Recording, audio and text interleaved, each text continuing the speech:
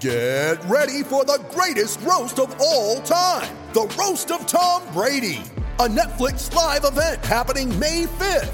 Hosted by Kevin Hart, the 7-time world champion gets his cleats held to the fire by famous friends and frenemies on an unforgettable night where everything is fair game. Tune in on May 5th at 5 p.m. Pacific time for the Roast of Tom Brady, live only on Netflix.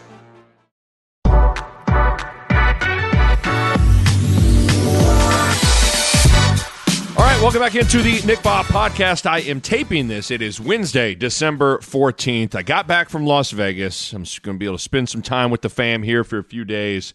And then I'm going to go back out on the road. I got a fun stretch of games coming up to kick off Big East Conference play for me and my TV assignments on FS1. Saturday, UConn, arguably the best team in the country, at Butler. I'll be on the call for that. Can't wait. And then I got Seton Hall at Xavier early next week, and then I'm back in Omaha on December 22nd. Butler at Creighton. Conference play, Big East play is here, and I am pumped, and I'm kicking it off with 3 great Big East games here over the next 7-ish days or so. But on the pod today, I got 5 thoughts on the Creighton Blue Jays. I had some time to think after Creighton's 5th straight loss, falling to Arizona State on Monday night in Las Vegas to drop to 6-5 overall. Yikes, obviously. But I got 5 thoughts with Creighton hoops I want to throw at you. And then at the end of the pod, I have what I believe to be one fascinating Nebraska football situation to watch and discuss. And there's so many different angles to it. That'll be at the end of the pod. So Husker footballs, I'll give you a little Husker football fix.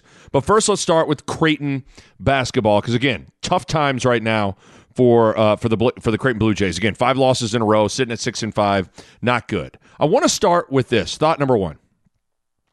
So I remember thinking this when I first saw the schedule in whenever it would have been officially released, maybe in August when it officially got released. I remember thinking this when I looked at it, but I figured the obstacle that I was looking at, they'd be good enough to maybe overcome it, so I didn't really ever bring it up, say anything about it.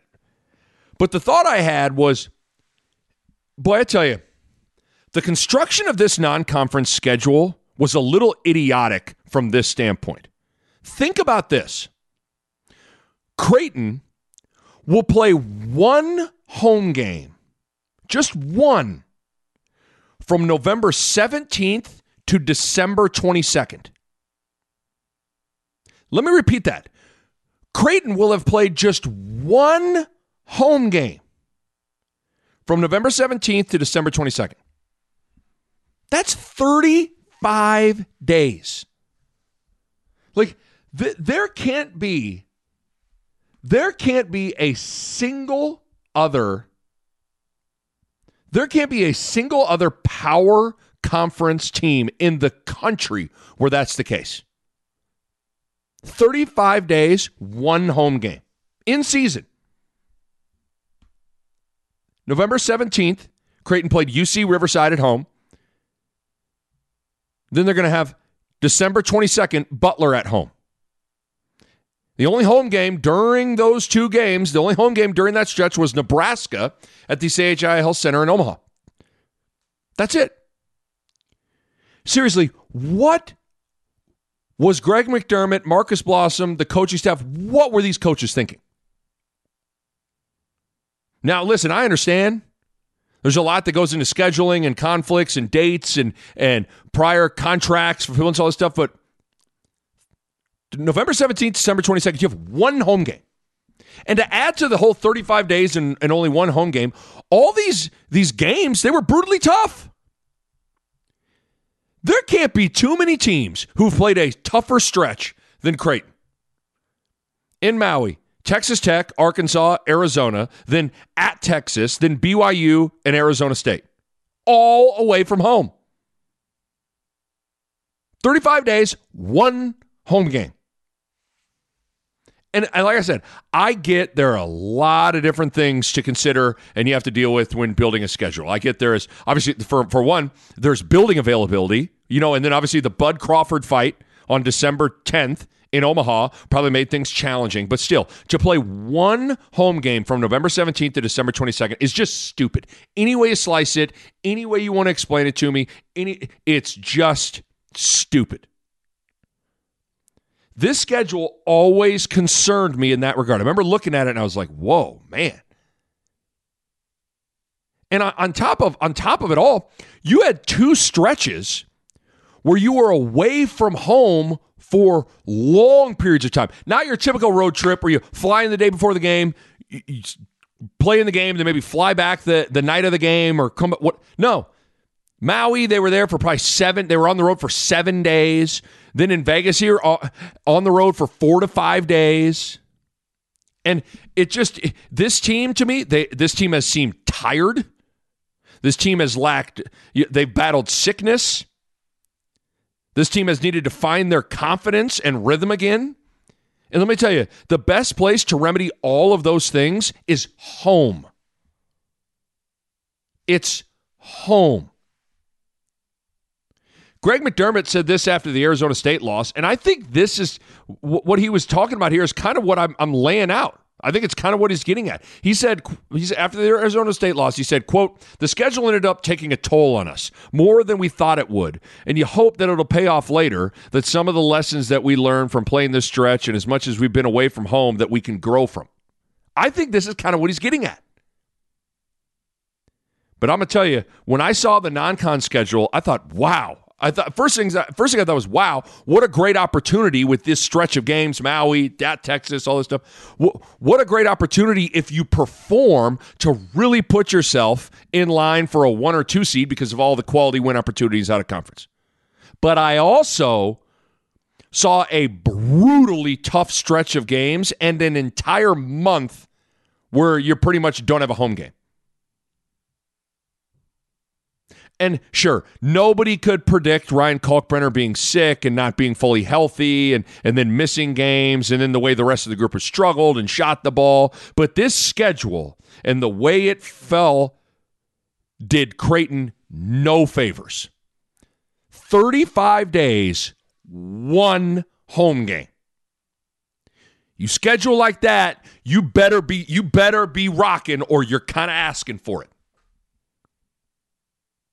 I think if the coaches had to do it over again, they would have rethought how the schedule broke out. November 17th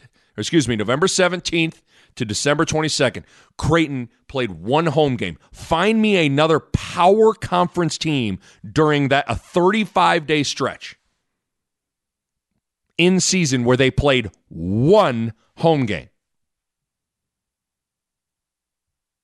Not making excuses for him, simply pointing it out. The other thought I had was this. So obviously 2 of the bigger storylines of this season for college basketball, if we're looking at like the head-scratching ones, not like the great stories, Purdue doing what they did, UConn obviously, whatever. But 2 of the bigger storylines for college basketball this year, about a month or so into it, is, hey, what the hell happened in North Carolina? Preseason number 1 team in the country to unranked. And then I think Creighton falls in line with that too. Preseason top 10 team started 6-0 to unranked. Both are head scratchers. And man, I've had a million people when I'm out and about, walking around, wherever, ask me, hey man, Nick, what's the deal with Creighton? What's going on with Creighton?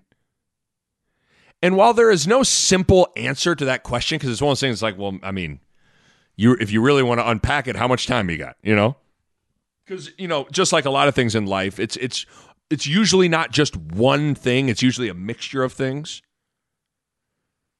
But if I had to, the most simple answer, if I had to really shrink it down and simplify it, the most simple answer I've given to people centers around Ryan Kalkbrenner. He's been sick, and he hasn't been 100% all year. And now he's out. Non-COVID illness. We all know what's going on. He's going to be out for a while. And I talked about this in my last pod. He's Creighton's MVP. He's their most important player. I go on and on, right? He defends the rim, gives you a chance to score efficiently at the rim. Everything Creighton does defensively built around him. I've been over this. But I bring all that up to also say that the reality is this. Very few teams can survive their best player not being healthy than missing games. Very few teams can survive their best player not being 100%, not performing at their optimum level, and then missing games.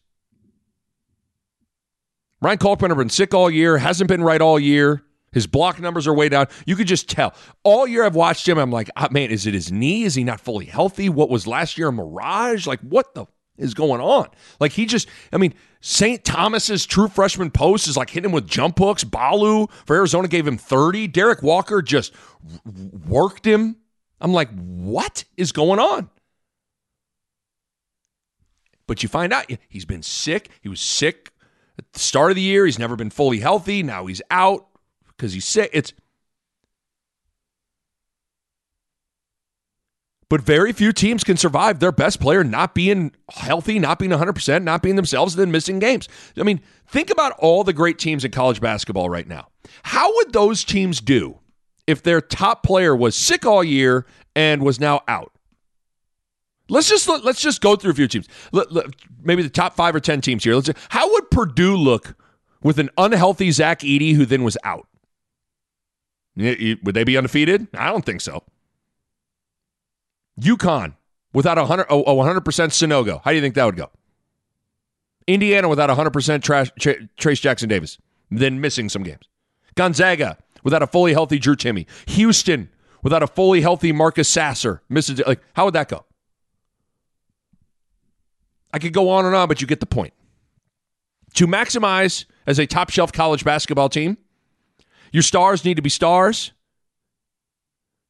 And most importantly, they need to be 100% and playing. And that's just the truth. So for as perplexing and head-scratching and disappointing as this season has been so far for Creighton, in some ways the answer is just what I laid out to you. Creighton's best and most important player has not been 100% all year. He's been sick for almost the entirety of the 9 games that he played in, and now he's missed 2. If I said that, and instead of Ryan Kalkbrenner, it was Zach Edey, Purdue would be probably struggling. So sometimes it's you don't want to overcomplicate this thing, and just like maybe this is oversimplifying it. But if I had to give you the neatest, most clean answer to it, I would start there as to what the hell is going on with Creighton and why they're struggling. This whole time, and I'm going to get to this in a little bit, but this whole time before you punt on Creighton, and everybody's wanting to write the obituary and laugh in the face of Creighton and all this hype and others struggling, all this stuff, let's see what this shit looks like with a fully healthy Ryan Kalkbrenner. Fully healthy, fully locked in, feeling good, really same defensive impact. Let's see what it looks like with him out there and rolling. Next thought I had. So it was easy, really easy, to get excited about all that Creighton was returning from last year's team, right? Ryan Kalkbrenner and Ryan Nembhard, Arthur Kaluma, Trey Alexander, and then adding Baylor Shireman. It was pretty easy to get excited about that. But it was also pretty easy to look past who Creighton lost as well. And naturally, when you lose some games, you naturally inherently think back about last year's team. But what was going on last year's team? Well, that wasn't happening last year. Well, what was going on with last year? Well, let's take a look at last year. Remember last year? Like, when you struggle, it's human nature to think about last season. I know I have thought about last year's teams a lot over the last few weeks. Was thinking about watching that team at the Garden at the Big East tournament, and I'm like, hey. Then I'm thinking about watching them against San Diego State in the first round of the tournament. I'm thinking about them beating UConn at the end of the year. And I'm like picturing that team, because you're trying to like figure out, you're trying to diagnose what's going on. In the midst of diagnosing, you kind of go to history, right? The Nick Bob Podcast is brought to you by Pella Windows and Doors, and I want to talk to you guys about energy efficiency. And if you go into Pella's website right now, you look at it, and how about this? 1, 2, 3, 4, 5 different types of windows or doors by Pella won the Energy Star 2020 Most Energy Efficient Award. That's big-time stuff right there. And they achieved that in a couple of ways. They got insulated glass, which slows the heat transfer, keeping your home at a more comfortable temperature. They got types of low-E glass, which is a glass coating that has been optimized for your climate. They got triple pane glass, which you can upgrade to for increased insulating airspace. And within all of that, one of the keys is proper installation, which is key for window and doors to perform at their best. And the Pella experts are excellent at that. Bottom line, energy efficiency matters in making your home more comfortable, and Pella windows and doors are at the top of the line when it comes to energy efficiency. Check them out online, PellaOmaha.com. That's PellaOmaha.com. So I know I've been thinking a lot about last year's team. And if you think about it, Creighton lost from last year's team its 2 most consistent performers from an offensive standpoint, its 2 best three-point shooters, both in percentage and makes, its 2 best defensive rebounders, according to season statistics, 2 old seniors who've been through a ton and really appreciated and valued their final crack at a college basketball season. And, of course, I'm talking about Ryan Hawkins and Alex O'Connell. Beyond a healthy Kalkbrenner, those 2 guys in some ways are exactly what Creighton needs right now. 2 guys that can make a three, 2 guys that consistently can score, 2 guys that can rebound defensively, 2 guys that were emotionally consistently there, and 2 guys that were wildly underrated defensively. Alex O'Connell was last year's perimeter lockdown defender. He always guarded the other team's best perimeter player. He did it for 40 games. And Ryan Hawkins, while he wasn't, blocking shots from the top of the backboard and super fast and quick and all that stuff, Ryan Hawkins was the 2-time MIAA Division II Defensive Player of the Year before coming to Creighton. 2-time Defensive Division II Player of the Year before arriving in Omaha. Plus, he was a talker. He was a communicator on the floor defensively, barking things out, getting people in the right spots. Creighton needs all that. 2 best three-point shooters last year, Alex O'Connell, Ryan Hawkins. 2 guys that played the most minutes last year, Alex O'Connell, Ryan Hawkins. 2 guys that grabbed the most defensive rebounds, Ryan Hawkins, Alex O'Connell. 2 guys that, in my opinion, were the most consistent offensive performers, Ryan Hawkins, Alex O'Connell. And you just can't underestimate how their basketball and life experience shaped their passion and drive for last season. Think about it for a second. Alex O'Connell, big-time recruit, goes to Duke out of high school, is with Zion and RJ Barrett, and those big-time recruit. You don't go to Duke if you're not a big-time player. Goes to Duke. It doesn't quite pan out there for him. He has to transfer. He finally arrives at a place where he's going to be able to really play. And in his final year of college basketball, he finally gets to be a full-time starter. Alex O'Connell was hungry to ball out and hungry to win. Ryan Hawkins, incredible success. Couldn't have had more success at the Division II level. 2-time national champ, D2 Player of the Year, 2-time Defensive Player of the Year. Transfers to the Division I level to the Big East, where he is hungry to prove that he can play at the highest level, the Division I level, at the Big East level, and hungry to win. So both guys, Hawkins and O'Connell, they brought a ton of intangibles along with the tangibles. I was just thinking about that. It was easy and justifiable to get excited about all that Creighton was returning. Again, Kalkbrenner, Nembhard, Kaluma, Trey Alexander, and they're adding Baylor Scheierman. It was easy to get excited about that, and justifiably so. I was popping champagne and chugging the Kool-Aid.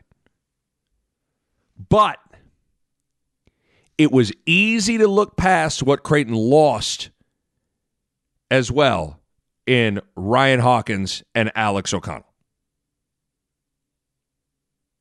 Next thought. I've talked about this, but it's worth reiterating quick because there's some, I looked at a few numbers. The bench is really struggling for Creighton. I really thought the bench would be a strength for the Blue Jays, and it has not been.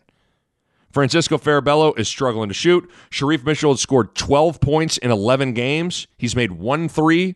Mason Miller shot it well against lower-level teams, but he hasn't shot it great since. And strength-wise, he's still growing there when he gets into these high-level games. Frederick King, he was better in the last game against Arizona State, getting his second start in the absence of Kalkbrenner, but he's been struggling a little bit. I mean, he's a freshman big that just started playing organized basketball when he was 14. But overall, think about this. The last 7 games against real competition, not St. Thomas, UC Riverside, North Dakota, Holy Cross. I'm talking real competition. So Texas Tech, Arkansas, Arizona, Texas, Nebraska, BYU, and Arizona State. In those 7 games, Creighton's bench has been outscored by 66 points. The bench is minus 66 in those 7 games. And listen, I get that there are more ways to gauge a bench's production and impact than scoring, but it's still a pretty good way to gauge it as well. Here's the breakout, by the way. Texas Tech actually even at 4-4 bench points. No bench really was really good. Arkansas, Razorbacks outscored Creighton's bench 21-3. Arizona actually was even 11-11. Texas, Longhorns outscored Creighton's bench 13-0. Creighton's bench scored 0 bench points in Austin. Nebraska, Creighton actually outscored Nebraska's bench 16-5, thanks to Francisco Farabello making 5 threes, and he had 16 points. But then this is where in Vegas it was really bad. BYU outscored Creighton's bench 38-8. And then Arizona State outscored Creighton's bench 23-7 for a grand total of minus 66. Now, if you just look at, just the 5-game losing streak here, Creighton and its bench has been outscored by 48 points. That's a lot, especially for an area that you assumed, hey, listen, you're bringing 2 4-year guards in off the bench, and Sharif Mitchell played in the Sweet 16. Francisco Farabello, 4-year player, career 40% three-point shooter, played in the NCAA tournament when he was at TCU. You figured like, oh boy, those dudes are going to come in. Look out. I mean, go look at like the end of the season a couple of years ago when Creighton went to the Sweet 16. Sharif Mitchell was a real impact guy at the end of that year. It got to the point where Greg McDermott liked to play Sharif Mitchell and Zagorowski together to have multiple playmakers and guys that could come off ball screens and do stuff. But Farabello, at some point, he's got to start making some shots. I mean, he's getting wide open threes, and he's missing them. He got 4 wide open threes against Arizona State, missed them all. He's a career 40% three-point shooter. He's ice cold at 30%. Sharif Mitchell, like I just said, he's got to find his groove and be some sort of a scoring threat. He's doing fine defensively. You expect that. He needs to continue to really lock in there because that's ultimately where his bread is buttered. But, listen, he's never going to be Ethan Raggi, but he's got to be able to play, make, and create and score a little bit. Frederick King, got to keep on taking steps in the right direction. Mason Miller, when you're in there, you got to fight your ass off. You get an open 3, you got to knock it out. And then when Big Stolzberg, when he gets his chances, he's got to get in there and be confident and create. It's hard when you don't, when your minutes aren't coming and all that. I get it. But man, Creighton's bench outscored by 66 in the last 7 games. Been outscored by 48 points in this 5-game losing streak. An area that I thought was going to be a strength has been a weakness, and it's gotta get better. It just absolutely has to get better. And then my last thought, before I get to some Husker football. So like I said on my last podcast, I'm not selling my Creighton stock. No way. No way. And there are a handful of reasons. I've told you before, I'll tell you again, because he's a guy that I got so much respect for. I fully believe in Greg McDermott. Fully believe in the guy. So that's a good source of my confidence and willingness to hold on to my Creighton stock. But the other reason is this. Creighton's ceiling is just higher than a lot of other teams. Creighton's good is better than a lot of teams. There are a lot of teams out there in college basketball whose ceiling just isn't that high. There are certain teams that even when they put it all together, they just can't reach that certain level of play needed to really go toe-to-toe with the big boys. Creighton has it in them. I still feel like, as stupid as it sounds, at losing 5 in a row and sitting at 6 and 5, I still feel like when this team is right and good, they are one of the 10 to 15 best teams in the country. Now, to be fair, I think we've seen that this team is more flawed than the hype indicated. And we've seen that this team's margin for error is way slimmer than the hype indicated. And we've seen that this team's more reliant on Ryan Kalkbrenner than maybe we all even realized. So you got to be able to tell both sides of the story. Listen, the last handful of games, they haven't looked good. I said as much in my last pod. One of the concerning things is over the course of these 10 or 11 games, Creighton's only played well in about 4 or 5 of them. 5 might be generous. But there's a line that I was thinking about. There's a line that I love from Jay Billis when he's discussing bubble teams around, February and March and all that stuff, that I think the spirit of it applies to this situation and to top teams as well. Billis's line is always like, okay, if you're on the bubble, like everyone has obvious reasons to be left out of the field, right? Or you wouldn't be on the bubble. What's your compelling reason for you to be in the field? And I think the spirit of that thought can apply to Creighton. And when you're talking about those upper top teams, right? Sure, every team has flaws and can struggle. But what does your team look like when it's right? There are a lot of teams out there to sell stock on that have no real compelling case as to why to keep the stock or maybe even buy stock. That's the difference with Creighton. Creighton, in my opinion, still has that compelling reason to keep or buy the stock. Why? Because of their ceiling and what it can look like when they are on and they are right. And listen, this isn't me just like, now just picture what it would look like if they were right. We've seen it. We all saw the Texas Tech and Arkansas game. We didn't make that up. I'm not conjuring up some picture of, well, what if this happened and this happened? And what if you're seeing this from Shireman and you're seeing this from Alexander? No, we saw it. Jay Billis called this team a Final Four caliber team. I text Jay after Maui. I said, Creighton, what do you think? He just texts back, all caps, legit. Jay, we didn't dream that up. We saw that.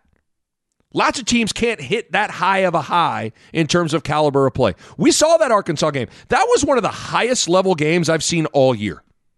I've watched a lot of games. There aren't too many games. There are only a handful of games that reach the level of play, the level of intensity, the level of grown man, oh, you better be a badass mother to be on that court type of games. Creighton stood on that floor, flexed its muscles on that floor, emerged victorious on that floor. We saw what Trey Alexander did in the final 8 games of last season when he was the guy. We know what Ryan Nembhard can be. We know what Arthur Kaluma can be. How about 24 points and 12 rebounds on the eventual national champs, Kansas Jayhawks, in the NCAA tournament? We know what a healthy Ryan Kalkbrenner can look like, one of the 5 or 6 most impactful defensive players in the country when he's right. Baylor Scheierman was the Summit League Player of the Year. He was a 50, 47, 80 guy. 50% from the floor, 47% from 3, 80% from the line. His team went 30-5 and 18-0 in conference play. That's all real. This team has it in them. There's still plenty of time to recapture that. So again, this 5-game losing streak has definitely been alarming, and I'm not going to sit here and try to lie to you guys. Arizona State just punked them. BYU punked them. Nebraska punked them. There's a lot of concerning, alarming things about this 5-game losing streak. The Nick Bob Podcast is powered by Runza. You know, there are a lot of ways to greet someone. Hey, hi, hello, what's up? Another way is, what's poppin'? Well, here's the thing. That greeting has taken on a new meaning now, because the answer to what's poppin' is now Runza's new popcorn chicken. That's what's poppin'. Runza's new popcorn chicken is amazing. Little, bite-sized, delicious, all white meat chicken that make any day better immediately. I love them. My wife loves them. My kids cannot get enough. 2-year-old Mac, 6-year-old Mava are constantly wanting to get it popping. Great for a snack, great for a meal. Pair them with the best crinkle fries on planet Earth, and you are set. All I got to say is you need to get out to a Runza location nearest you and get it popping. What's so hard to understand about that? Get it popping with Runza's all-new popcorn chicken. Runza makes it all better. No doubt about it. And there have been elements of what this team has looked like that have been concerning. But I still know what this team can look like when it's right. And that picture is good enough to still believe right now and not sell that stock, in my opinion. All right, there's 5 Creighton thoughts for you. Had a lot of time to think over the last 48 hours. All right, let me shift to Husker football. So, you know, it's natural to look at next season for Nebraska football, and given the coaching change and the beginning of a new era led by Matt Rule, and get seduced by the new as the key to next year.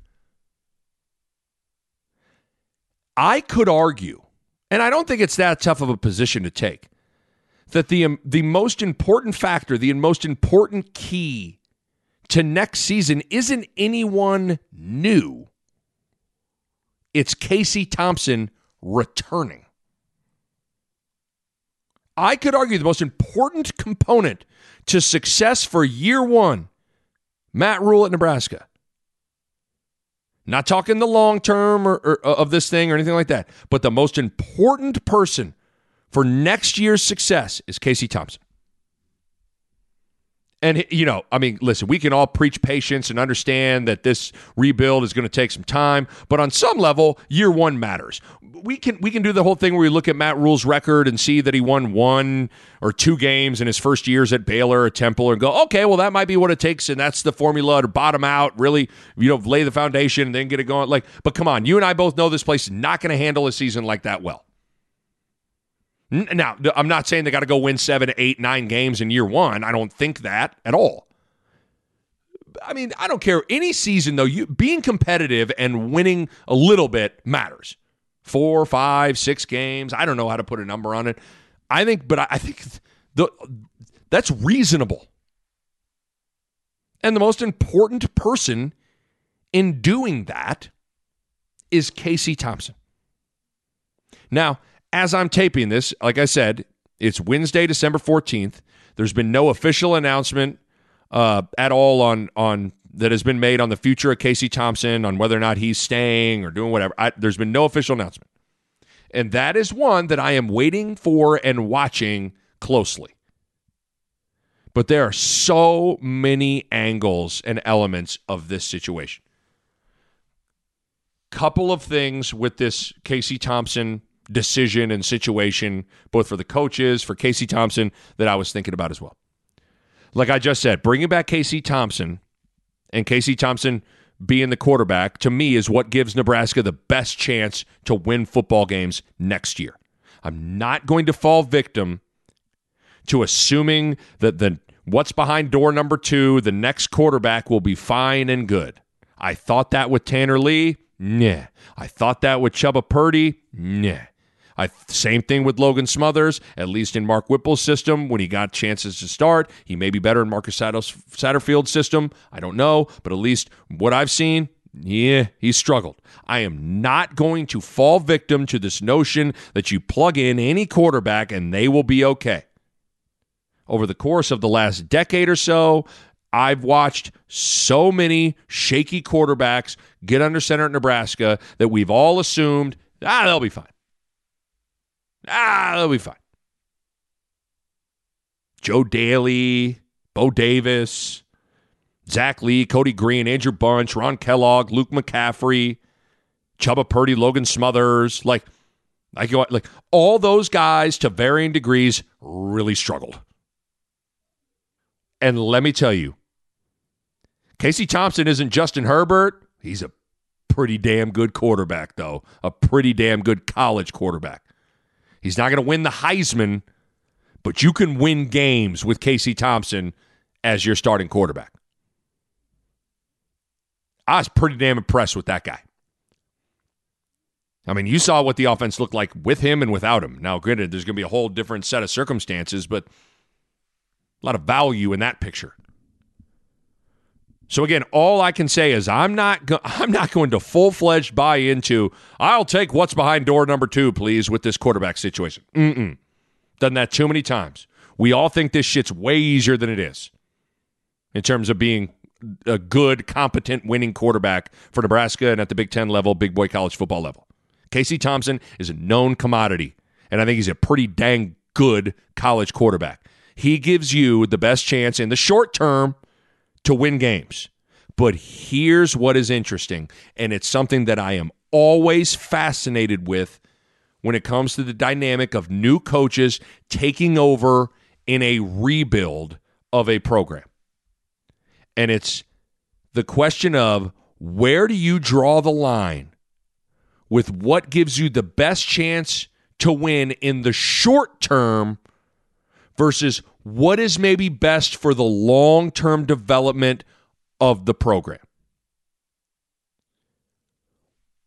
What if Casey Thompson doesn't quite fit the style of what Marcus Satterfield wants to run and what Matt Rule wants the offense to look like at Nebraska? Do you put your system kind of on hold to tailor something to Casey Thompson for 1 year? This was a conundrum for Mike Riley, I believe. I remember talking about this a ton. If you remember, Tommy Armstrong didn't fit what Mike Riley wanted to run from a pure pocket passing pro-style offense. And what did Mike Riley do? He square peg, round hold Tommy Armstrong for 1 year, tried to turn him into Eli Manning, and he threw a bunch of picks. Nebraska struggled, and Nebraska had a losing record. Then in year 2, Mike Riley decided to go, okay, I'm going to blend my system, not implement my full arsenal of my playbook in my system to kind of suit Tommy Armstrong. And guess what? He had a better year, Tommy Armstrong, and Nebraska won 9 games. But here's the problem. All of a sudden, it was year 3 before Mike Riley got his quarterback in place and his full system and playbook implemented as to what he wanted this offense to look like. That's not ideal. What if I told you right now, hey, Marcus Satterfield and Matt Rule, they're not going to be able to fully put their system in place until the 3rd year? You'd go, I don't know if I like that. Well, that's what happened with Mike Riley. That's what happened. So with Casey Thompson, does he fully fit with what Marcus Satterfield wants to do, wants to run? I don't know. The other element is this. If you're going to take your lumps in year one, are you better off getting your quarterback, your handpicked guy? Are you better off getting your quarterback experience in that year than having your quarterback sit for a year? Because there is no substitute for real game reps. None. And as long as it doesn't crush your confidence, as long as you're not like throwing some guy to the wolves that's just not ready, but hey, he kind of fits our system, but all right, go get killed. As long as you're not putting him into a horrible situation like that, I always side with real game reps. Always. So there may be a case that bringing in your quarterback and getting into your system and getting that quarterback experience is the better move. By the way, all this is assuming that you are bringing in a quarterback that has more than 1 year to start, which would be ideal in year one of a rebuild. It's one of the reasons that I liked the whole idea of remember for a while it was, okay, are you going to start? Are you going to give Adrian Martinez the starting job right away, year one, Scott Frost? What are you going to do? To me, I was like, yes, just get that guy under center, get him reps. He could be a 4-year starter. So, because I thought that was a great picture at the time. If you can bring in a younger quarterback, maybe have a 2, 3, hell, maybe even a 4-year starter, that's great. That's great. So there's that. But again, the elephant in the room is that I think Casey Thompson will likely be the best quarterback in that room if he comes back.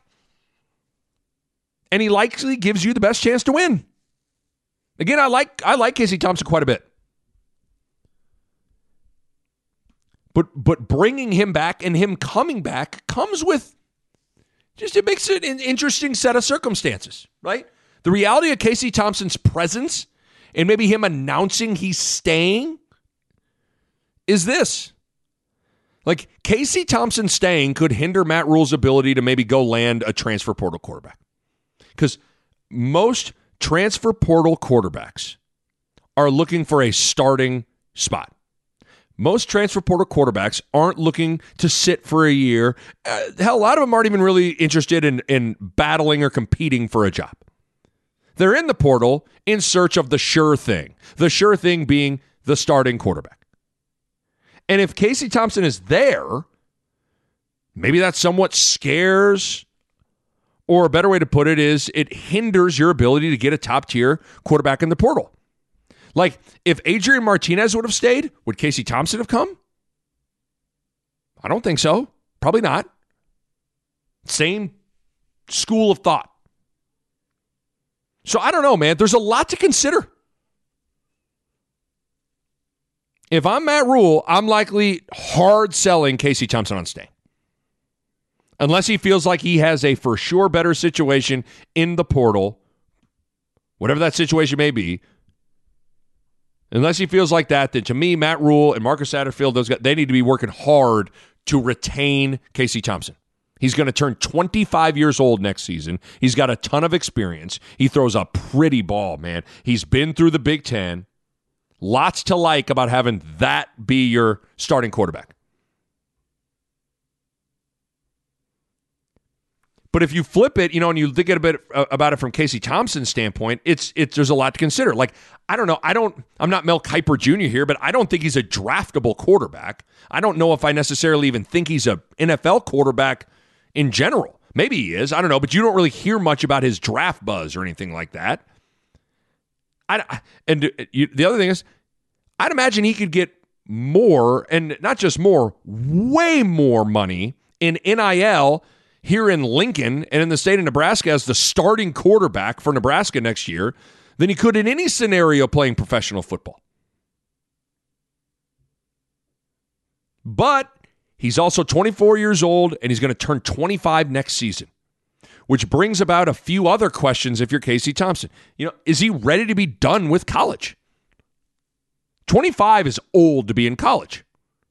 I know I was ready to be done, and I was like 23 years old. I was kind of an older guy, a redshirt.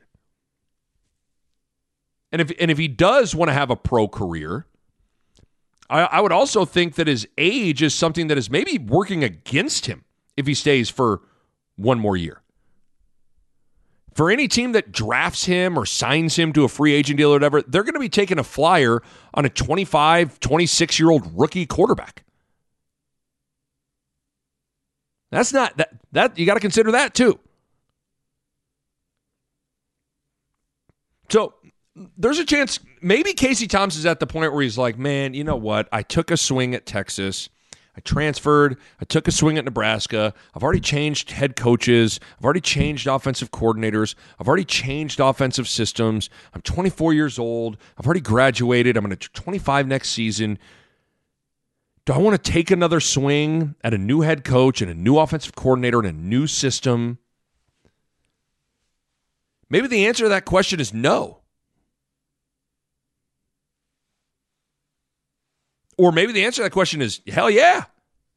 Especially considering I'm gonna get a nice little NIL check too. I don't know. And then maybe the bigger question for Casey Thompson that he's thinking about is who the hell am I going to throw the ball to? You know, Trey Palmer's gone. Who's going to be his number one target? Travis Vokalek's gone. Who's going to be his tight end target? Fedoni going to get healthy? Is he get? I mean, right now there isn't a wide receivers coach, so I'm sure that has kind of, on some level, maybe stunted the wide receiver recruitment to a certain degree. And I'm sure that's something that Casey Thompson is probably waiting and watching. Who's the next? You know, like he's probably like, okay, are they going to bring in the next Trey Palmer? What's going on here? Maybe he's waiting to see what that room looks like, which would be perfectly reasonable. So who knows? But I think who the heck am I throwing the ball to has to be a question on Casey Thompson's mind as well. So there's a lot of angles to this thing. Not to mention, and I hate to do the rumors, I heard that Casey Thompson might have had shoulder surgery too, which throws a big wrench into the question of will he be healthy for spring football, which I'd imagine is important for not only Casey Thompson, but also Matt Rule as well. Your very first spring, if you're Matt Rule, head coach, I mean, I would think Rule probably wants a super competitive, intense, productive spring, and if the potential starting quarterback is at full strength for that, obviously that's not ideal. Again, I'm not 100% sure on that surgery thing, but I've heard some things, and I thought I even heard Steve Sipple mention it too. So that's just another element and angle to this thing as well. Going to be fascinating to watch this all play out with Casey Thompson and the quarterback situation for next year.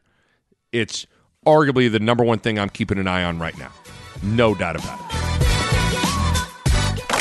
A Hurrdat Sports Network production.